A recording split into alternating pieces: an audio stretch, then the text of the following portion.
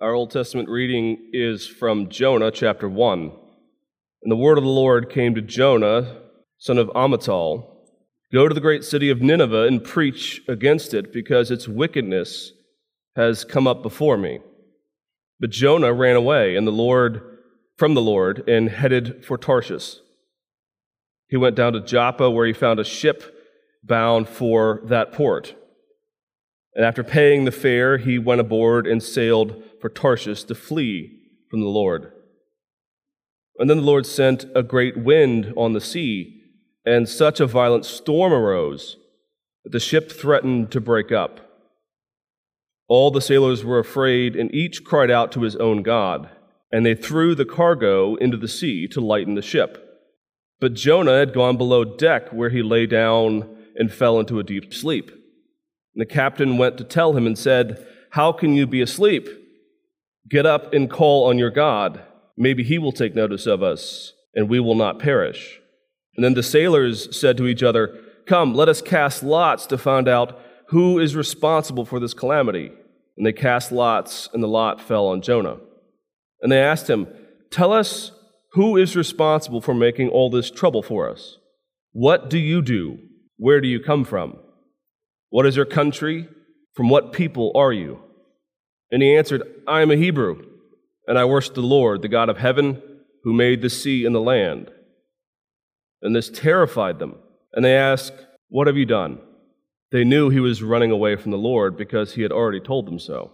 The sea was getting rougher and rougher. And so they asked him, "What should we do to you to make the sea calm down for us?" "Pick me up and throw me into the sea," he replied, "and it will become calm. I know that it is my fault that this great storm has come upon you." Instead, the men did their best to row back to land, but they could not, for the sea grew even wilder than before. And then they cried to the Lord, "O Lord, please do not let us die for taking this man's life. Do not hold us accountable for killing an innocent man, for you, O Lord, have done as you pleased." And then they took Jonah and threw him overboard, and the raging sea grew calm. At this, the men greatly feared the Lord, and they offered a sacrifice to the Lord and made vows to him. The word of the Lord. Let's pray. Father, we are all full of sin, and you are not. We are all fickle, prone to wander, and you are not. We fall, we stumble, we do things we shouldn't be doing, we do not do things we ought to do, but that is not you. But Lord, you have come to us in our weakness, in our sin, and you have rescued us, and you've called us to your kingdom to understand our purpose in this world, to measure our steps, and to give us a hope that is beyond this world. And so, Lord, we pray that you would be with us by your Spirit, and that you would enlighten our hearts, so that when we go out from here, we might serve you with gladness. And all this we ask in Christ's name. Amen. Well, good morning. It's technically today Epiphany Sunday. Now, as good Presbyterians, we don't celebrate Epiphany Sunday. We have a much more limited calendar. Epiphany Sunday is one of those days that actually helps us sort of think about the gospel story, and it encourages us to some new actions or thoughts. Now, Epiphany Sunday comes after the celebration of December 25th, or Christmas. Of course, no one in the history of the church has ever believed that Jesus was actually born on December 25th. He was born sometime in the spring. But we always celebrate it on December 25th, in part because December 25th is the darkest day of the year. And what better day to celebrate the coming of the light of the world than on the day when it's darkest, fastest in the night? It doesn't affect us as much in Florida, but if you've ever lived up north, you know it can get dark as early as 3:30, 4 p.m. around the time of December. Epiphany is a time when we celebrate the coming of the Magi, to offer gifts and to bend the knee to Christ. It's a day where the church tends to think about and talk about and reflect on things related to the enfolding of the Gentiles into the church, into God's people. The day in which the fulfillment of all the expectations that God would be the God of the nations is begun even with simply the birth of Christ. And it is at least one of the thoughts behind the pastoral staff and the elders launching not only a sermon series on Jonah today, but also with our missions conference later this month. It's a time to think about the nations. It's a time to think about what Christ means, not just for us, but for all of the people of this world and for all the people who are out there sharing the gospel with them. And so we come to Jonah with that really in our minds, in part, which is, what is the God of the nations about in our world? What is he doing? And I could begin with a bit of an analogy. Some of you know I have a bit of a hobby. I got into photography a while back. You've probably seen me walk around with this stupid camera hanging off my shoulder from time to time lately as we've been taking pictures of things for the new website, whatever. It just became a hobby. It was just something that a student and a good friend of mine is a professional at it. He started to give me advice. I thought, well, that sounds like a fun hobby. It just sort of evolved in my life, and it's been a pleasure to serve the church in that way. But it's just a hobby of mine. And so I'm a complete rookie. I know squat about it, which actually makes me quite happy. I can learn something from the ground up for once, than have to stick in my world where I'm supposed to know everything, which I don't. But to learn something from the ground up means I'm a rookie, and I'm always asking all kinds of questions. I'm learning all kinds of new little twists and turns. And one of the ones that I've learned lately, actually I think applies in an analogy to Jonah. If you've ever seen one of those long sort of shotgun lenses, those big sort of National Geographic things that people sort of reach out and they don't want to get near the lion, so they stand far away and take a long shot of the lion from far away. It's called a super telephoto lens. It can get quite far away, depending on the cost and the professional that is using it. You can get some that can reach, hundreds and hundreds of meters away and appear to be a close-up of whatever you're taking a picture of. One of the things that's interesting about that, though, is when you do that, what you actually end up doing in a purposeful way is you flatten the image. When you're far away and you're looking at something off on the horizon, you zoom in on it very far away. The image actually plays a bit of a trick on the eye if you ever see a picture of one of these things, where the foreground and the background appear to be on the exact same plane. It's just a flat image. And so I was looking at a picture of this recently. A photographer, some of you might know the name, Art Wolf. And he took a lot of pictures of safari scenes, this kind of thing. He had one shot, big shot, where he had these large African elephants situated with the background being mountains, and up in the top right-hand corner was a sun. If you were to look at the picture and to sort of not just look at it, but try to see what it's doing, it actually appears flat. It appears as if the elephants are on the mountains and the sun is on them. Flattened image, it's just one composite picture. What's interesting, though, is as you shorten the lens, two things have to happen. One, you have to get closer to the subject. If you get these one of these little snubby lenses, you have to be right on top of the person to get a picture. But the other thing that it does is it separates the things in the picture when you're looking at it as a picture. You can suddenly tell that the elephants are not near the mountains, they are miles and miles away from the mountains. And that the sun is obviously much further on than that. If he had had a short lens and been up on these elephants, it would have been completely obvious to the eye that this is a massive scene of a vast jungle. But because of the way he'd taken the shot, it looked as if it was just one simple picture where they were all on the same plane. In essence, that's what's going on in Jonah's context and in his world. You see, because God had all the way back from the beginning talked about his focus on the nations. Now, from the beginning, he had given just a compressed, flat picture. It begins actually in Genesis 3. He says, I am going to take care of this sin problem, to paraphrase it. Genesis 3:15, God says to Adam and Eve, the serpent will strike the heel, but your seed will crush his head. That, in essence, is the entirety of the gospel right there. Sin will be taken care of. And then you step forward a little bit into the book of Genesis, and you get to Abraham. And what Abraham has done is he has been called out, and he has been promised what? That his descendants will number as the stars of heaven. And there are actually innumerable moments where God says, actually, I'm for the nations. I'm calling you out, particularly Abraham. I'm calling a particular people out of Israel. But you are to be a holy nation, not for yourselves, but for the rest of the world. And what has happened by Jonah's time, though, is they have forgotten this. Not only that, but as we'll see here in a minute, they actually don't like, as they get closer and closer to what God is doing in the world, as he is actually reaching out to actual pagans. When they get to that scene, it suddenly strikes them as they don't like what they're seeing. So maybe they had read Genesis 3:15 and they said, yes, it will crush the serpent's head. But when they actually got to the moment where God said, now go and apply the gospel to folks, so, oh, no, we're not doing that. We didn't say yes to that, Lord. We said yes to all the good stuff, not actually speaking to our enemies about the kingdom. And so what's happened over the course of hundreds and hundreds of years is Israel has gotten uncomfortable and disobedient to the call.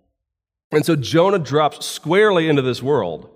And the whole point of Jonah is the simple paradox, you might say, that a prophet will not do what God says because it means that he has to go to people who are not like him.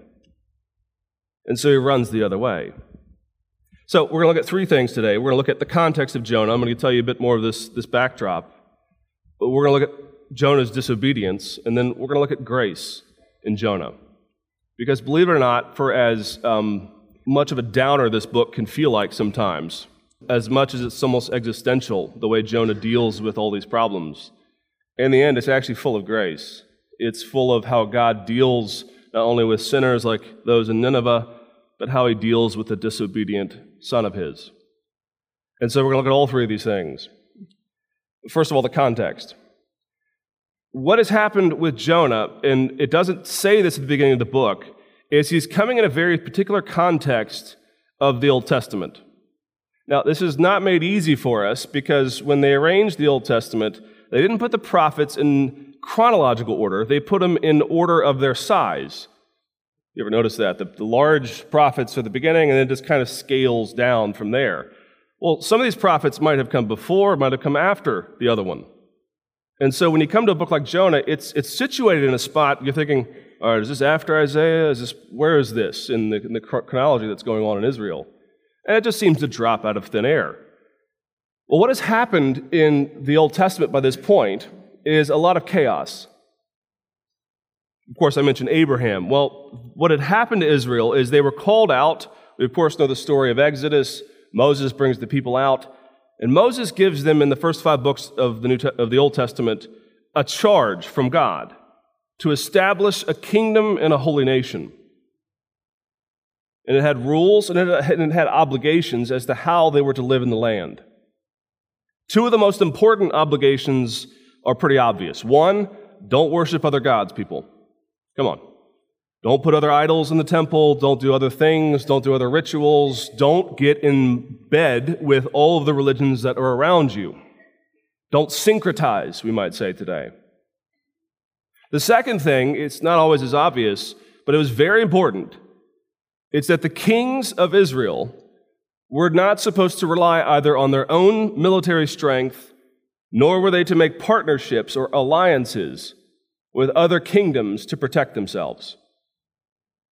Why? Well, it's the same reason as they wouldn't worship other gods, to put your strength and your hope in an alliance of some other nation, or to count your troops and say, I got the big army now. I'm on my own. I got my own strength, is to fundamentally deny what the truth of Israel is, which is that it relies on God alone for strength. And you see this repeated over and over and over again where kings and kingdoms throughout Israel fail. There's a high watermark in about 2 centuries before Jonah, though. That high watermark, the best of the best, 2 centuries before Jonah, is David. Is in the 900s BC. And David does right by God. He establishes the kingdom. He puts it on a firm foundation. He is a man after God's own heart. His son Solomon does relatively well. He syncretizes a bit. But David's grandson, Rehoboam, messes the whole thing up. He's cocky, he's got swagger, he's arrogant, and he incites a civil war. And so Israel splits in the 900s, just 2 centuries before this. It is now the kingdom of the north and the kingdom of the south. The north is Israel, they retain the name Israel. The south becomes known as Judah. And what happens then is certain prophets are sent to the north, certain prophets begin to be sent to the south, where God says, wake up, get back to what I said before. Stop relying on other gods, stop relying on the idols of your heart, stop relying on these military alliances with other kingdoms. Come on, wake up, which is why the prophets are so sometimes harsh, if you ever read through them. But some are sent to the north, some are sent to the south. What has happened then by Jonah's time, 200 years after David, is it's all starting to crumble. We are on the verge of what we call the exile, which is a kingdom from outside the world comes in, conquers Israel, and carts them off to what feels like they're going back to Egypt. They essentially lose the land. Jonah's writing just before the collapse. So what happens then is Jonah actually appears within a context and he appears within a world that is actually kind of screwed up. It's actually kind of messed up. They're not doing the things that they ought to be doing. And they're syncretizing and making alliances with those on the outside world that they were not supposed to be doing this with. We know this about Jonah because he actually shows up earlier in the Old Testament, just once in a stray passage, 2 Kings chapter 14. It says that Jonah preached in the north. So he's up in Israel. It says that he preached during the reign of Jeroboam II, and it says in 2 Kings that Jeroboam conducted wickedness.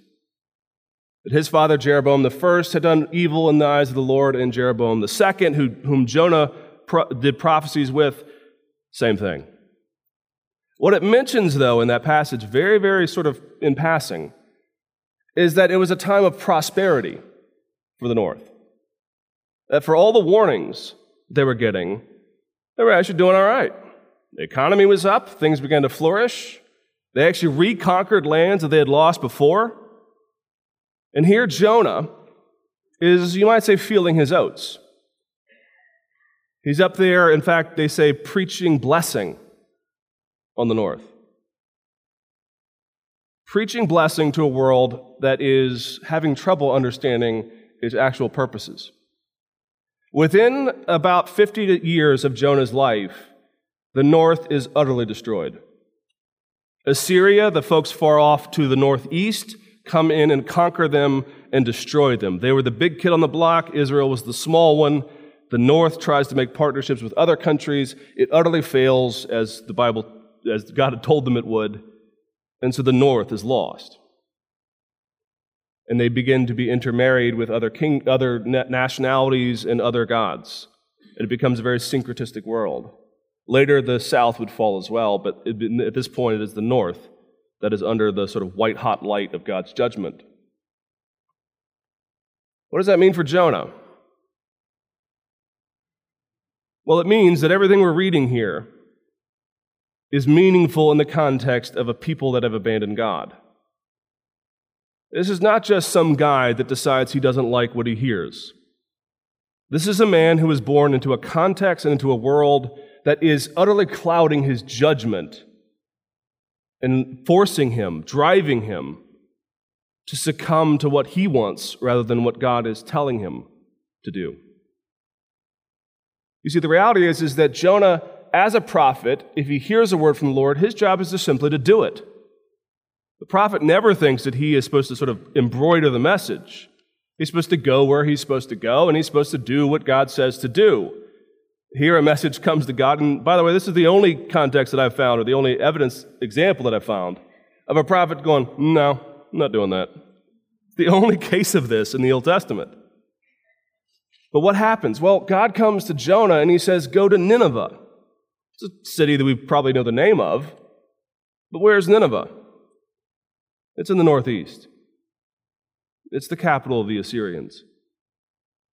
It's the capital of the folks who will eventually come and destroy the northern part of Israel. They're not just generic pagans. They are the epitome. They are the poster children of the enemies of the Lord.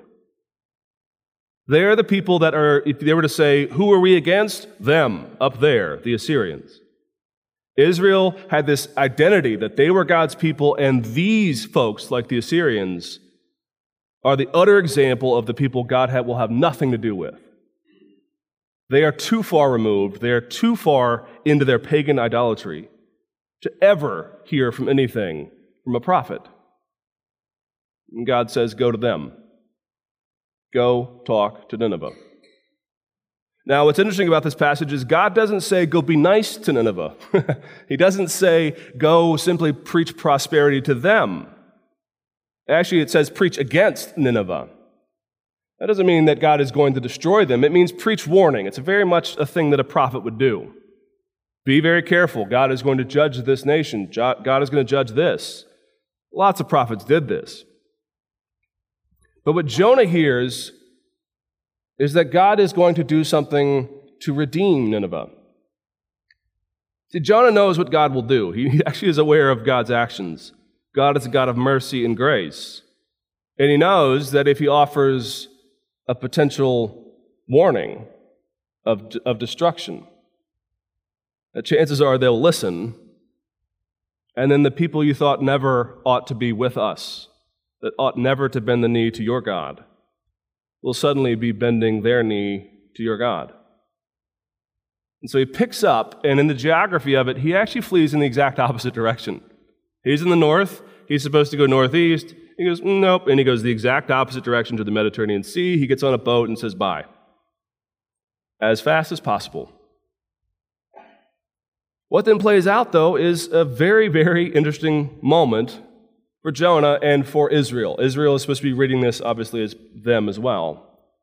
Jonah gets on the boat, and it doesn't say much about these sailors, but these are the bozos we're talking about. These are the syncretizers. These are the people who worship their own gods.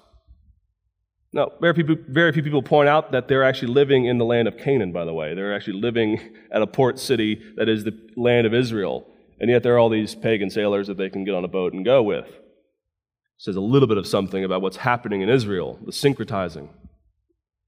But Jonah gets on the boat, and God sends calamity.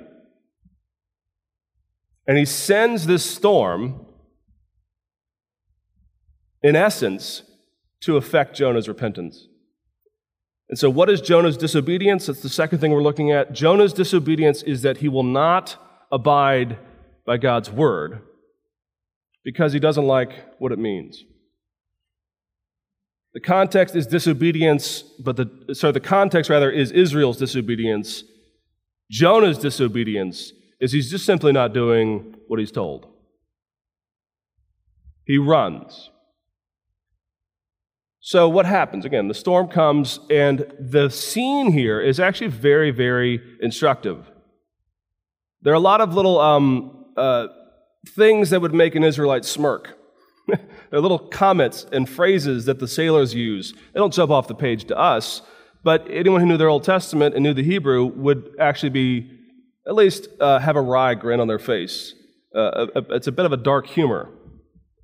What do I mean? Well, the sailors, when the storm comes, it says they begin to call out to their own gods.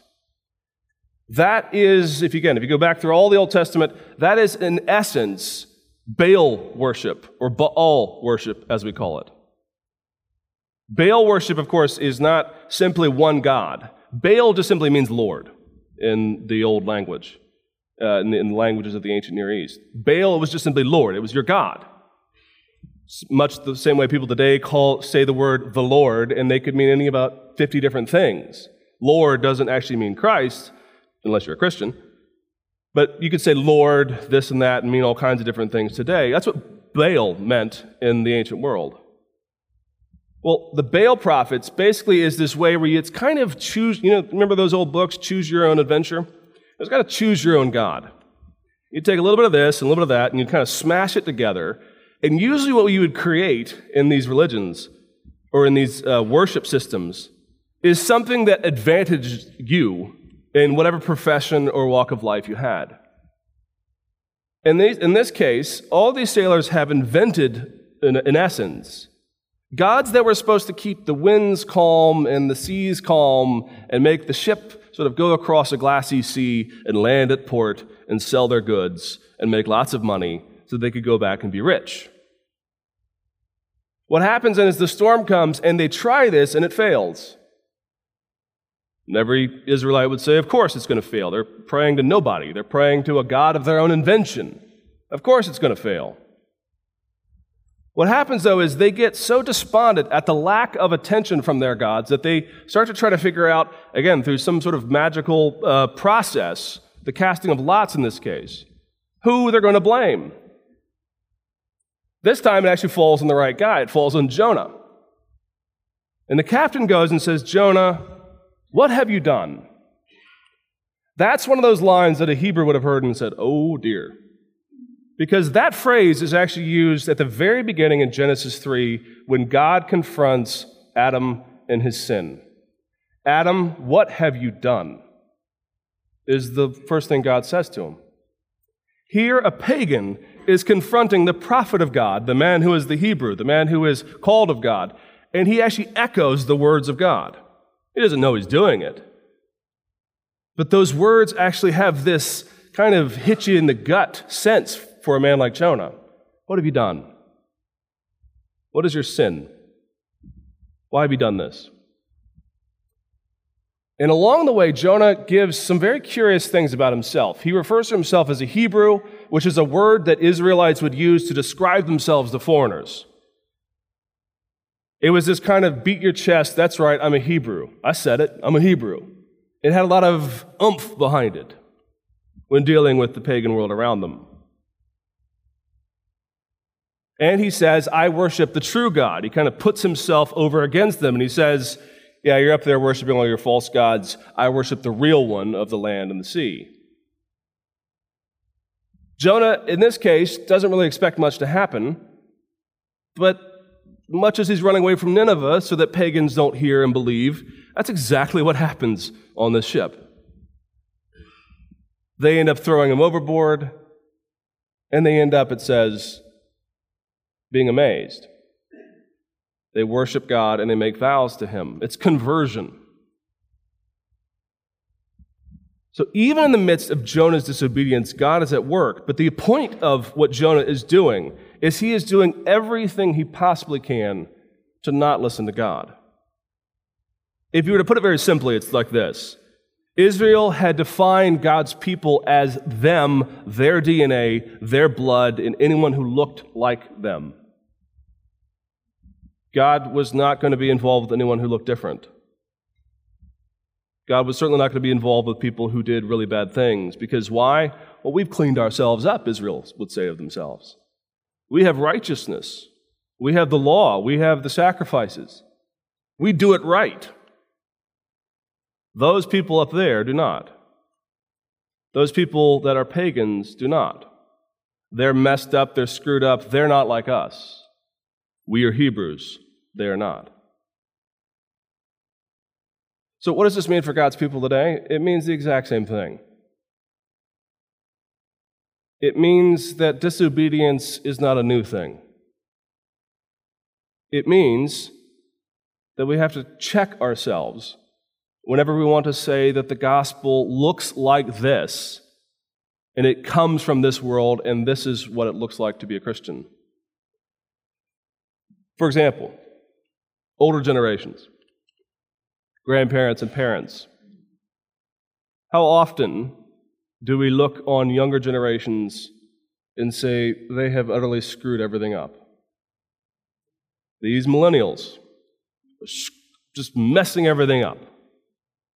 How dare they not live like they grew up in the 1950s, 60s, 70s, whatever it might be? How dare they act differently? How dare they look differently? How dare they not be concerned about the same things I'm concerned about in this world? Younger folks, how often do we look up at the older generations and say, they're calcified, boring, old, silly. I've got the real faith. I'm actually living it authentically. They're not.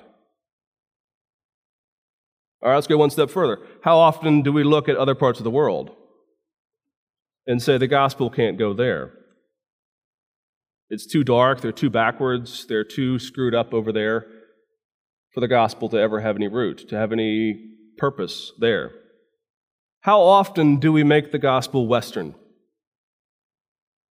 That what the gospel is supposed to do is clean us up, put us in suits and ties, and make us very respectable.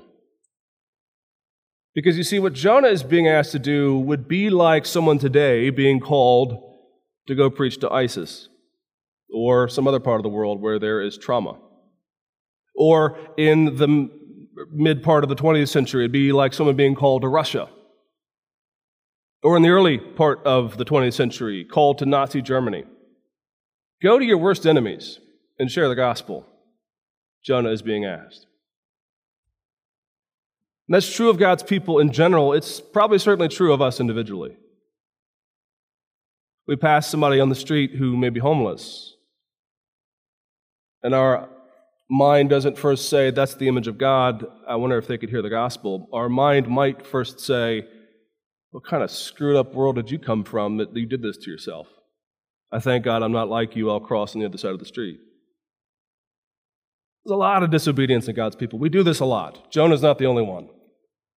We make it about us, our identity. We make it about my context, my generation, my worldview. And we forget that God doesn't get off his throne. He doesn't abandon generations of people. He doesn't have a high water mark of you're the best, I'm the best, this is as good as it's going to be, and everyone else around us is the messed up people. We're those messed up people. We were the ones who had nothing, and he called us. We were the ones who needed him, he called us. We had empty hands, and he gave us bread. And so then, when we go from that context, everything around us becomes an opportunity for the gospel. In our world, in our workplaces, in our homes, as we send out missionaries and we send people to the parts of the world that people think we're crazy to send people to. Why do we do that? Because we're trying not to be like Jonah or Israel in this time.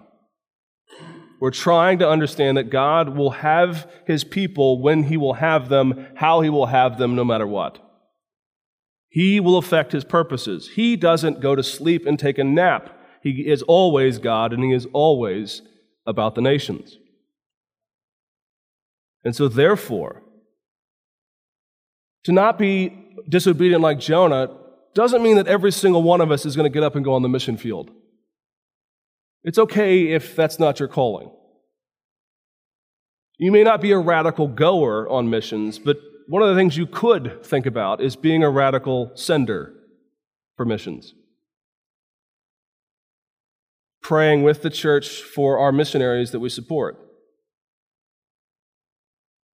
Understanding what it takes to go to those parts of the world, to give up immediate contact with family, to give up all kinds of things to go, and we could be radically supportive of the mission field.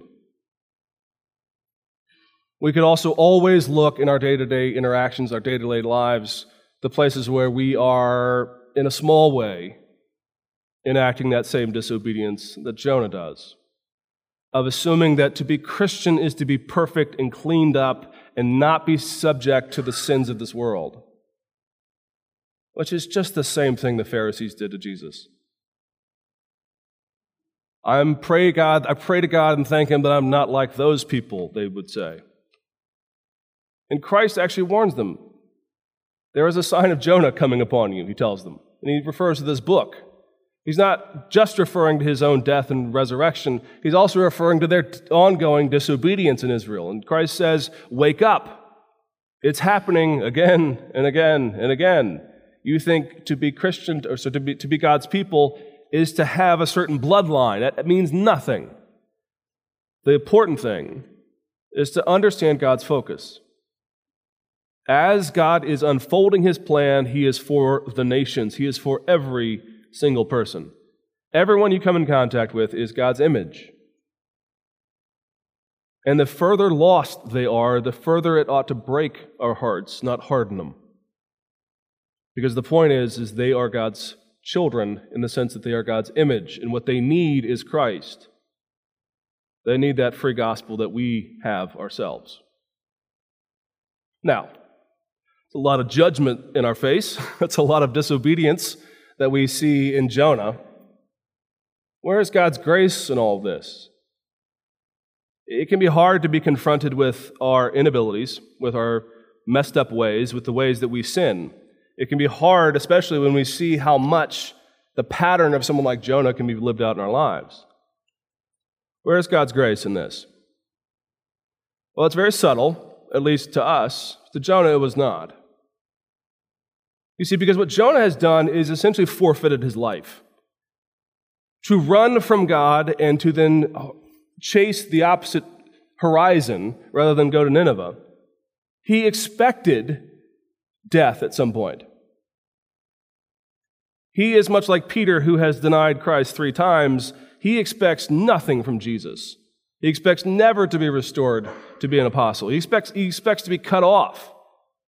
Why? Well, sometimes that is what happens when someone hardens their heart and runs away. Sometimes there's judgment and they keep running, and then that's the end. They are no longer part of God's people. Jonah expects this, which is why he says, throw me overboard. He's not holding back, in other words, from simply going, sorry, okay, I'll go, it's fine, make the wind stop. That's actually, in his world, not actually an option. He's gone the opposite direction. Hurl me overboard is essentially resigning himself to his fate. It's saying, I did it. I'm done. I'm done for. God's now fed up with me. He's going to get rid of me. And I can only imagine that at the moment from when they left the sailors, I have this idea that they're going, 1, 2, kind of hurling him like you do in a playground, and they just hurl him. I can imagine when he's in the air before he's made splashdown that he's actually going, whoa, this is it. And he lands. And we didn't read the passage. That's for next week when Chuck comes back. But God saves him. He sends the fish to swallow him up for 3 days before he is spat back out on the beach. But in Jonah's world, to run that as he has, to do all of this, means that he thinks he is not worthy of grace, that he is not worthy of God's loving kindness and his steadfastness. Jonah at this point is being like many of us from time to time, where we do that thing that we keep trying to stop, or we don't do that thing that we keep trying to do, and then we wonder, maybe not out loud, but we wonder, is this it for me? Is God ever going to get so fed up with me that he tosses me out? And we don't say those things out loud, but every one of us from time to time believes it. I did it again. Is this it for me? I did it again. Is this it for me? This is exactly how Jonah feels. And he has every right to. He's done some really wicked things here.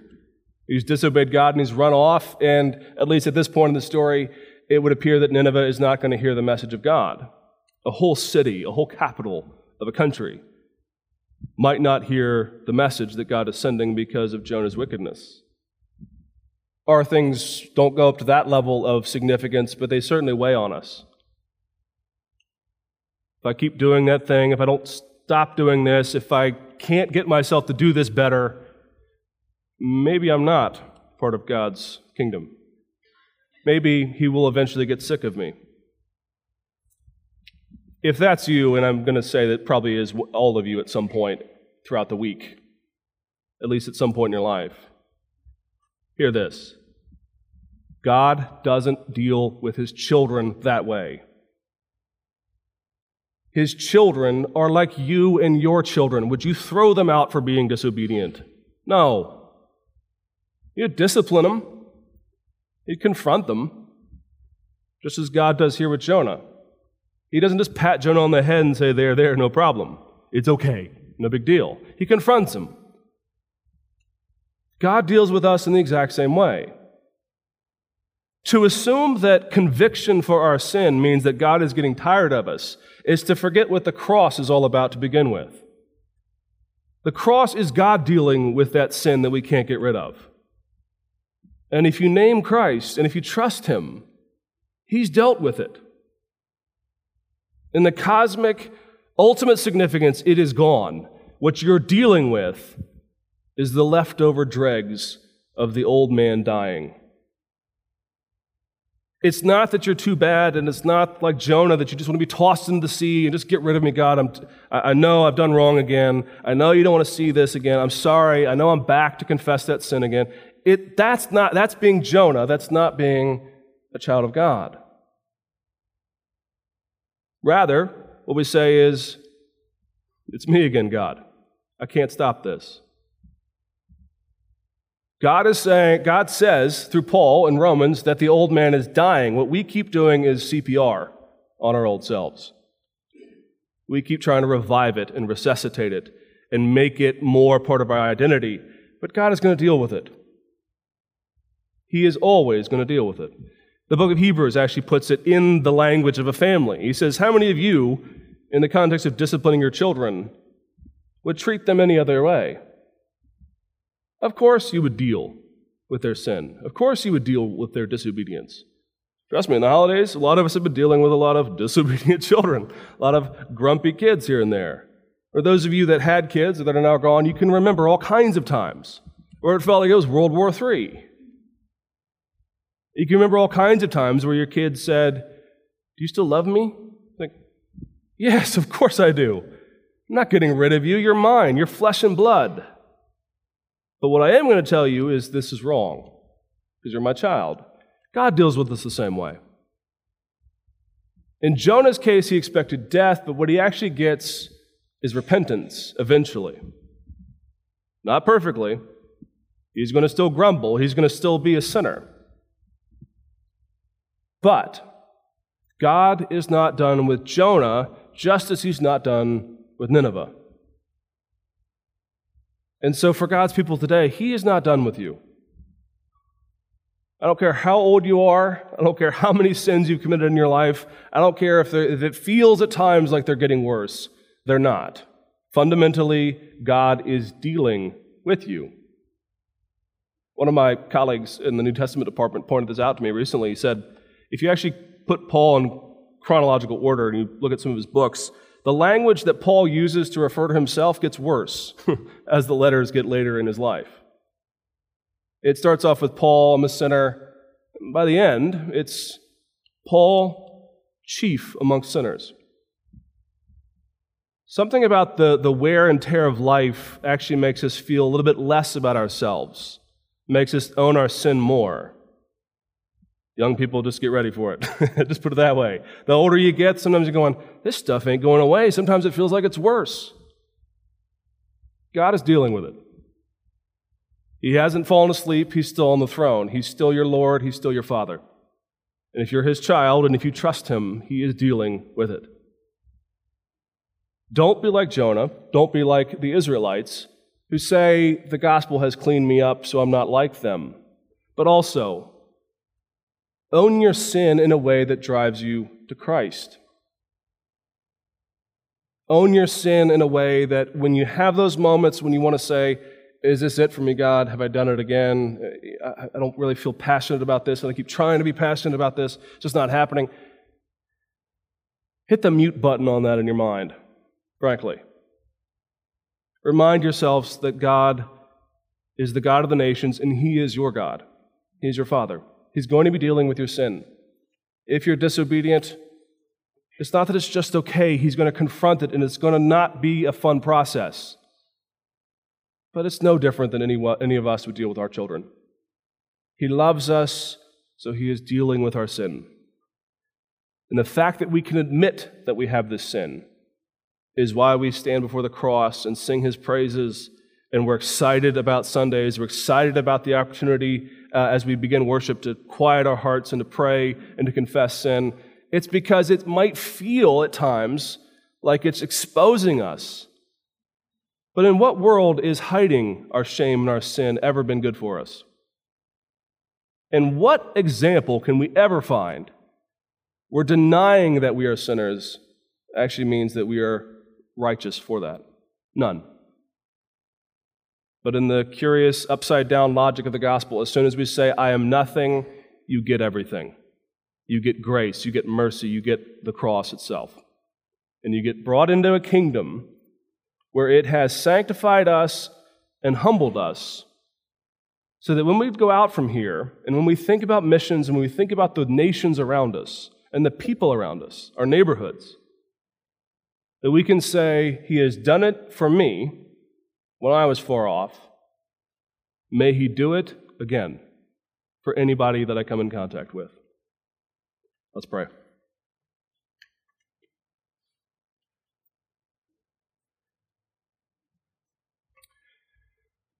Father, we believe, but help our unbelief. We know we're your children, but at times we forget. We know that we belong to you and that you have a desire for the nations. May we not forget that either. Lord, if we are your children and you tell us that we are, be merciful with us, love us, restore us. But above all, Lord, teach us something about Christ so that we may walk in His ways. And all this we ask in His name. Amen.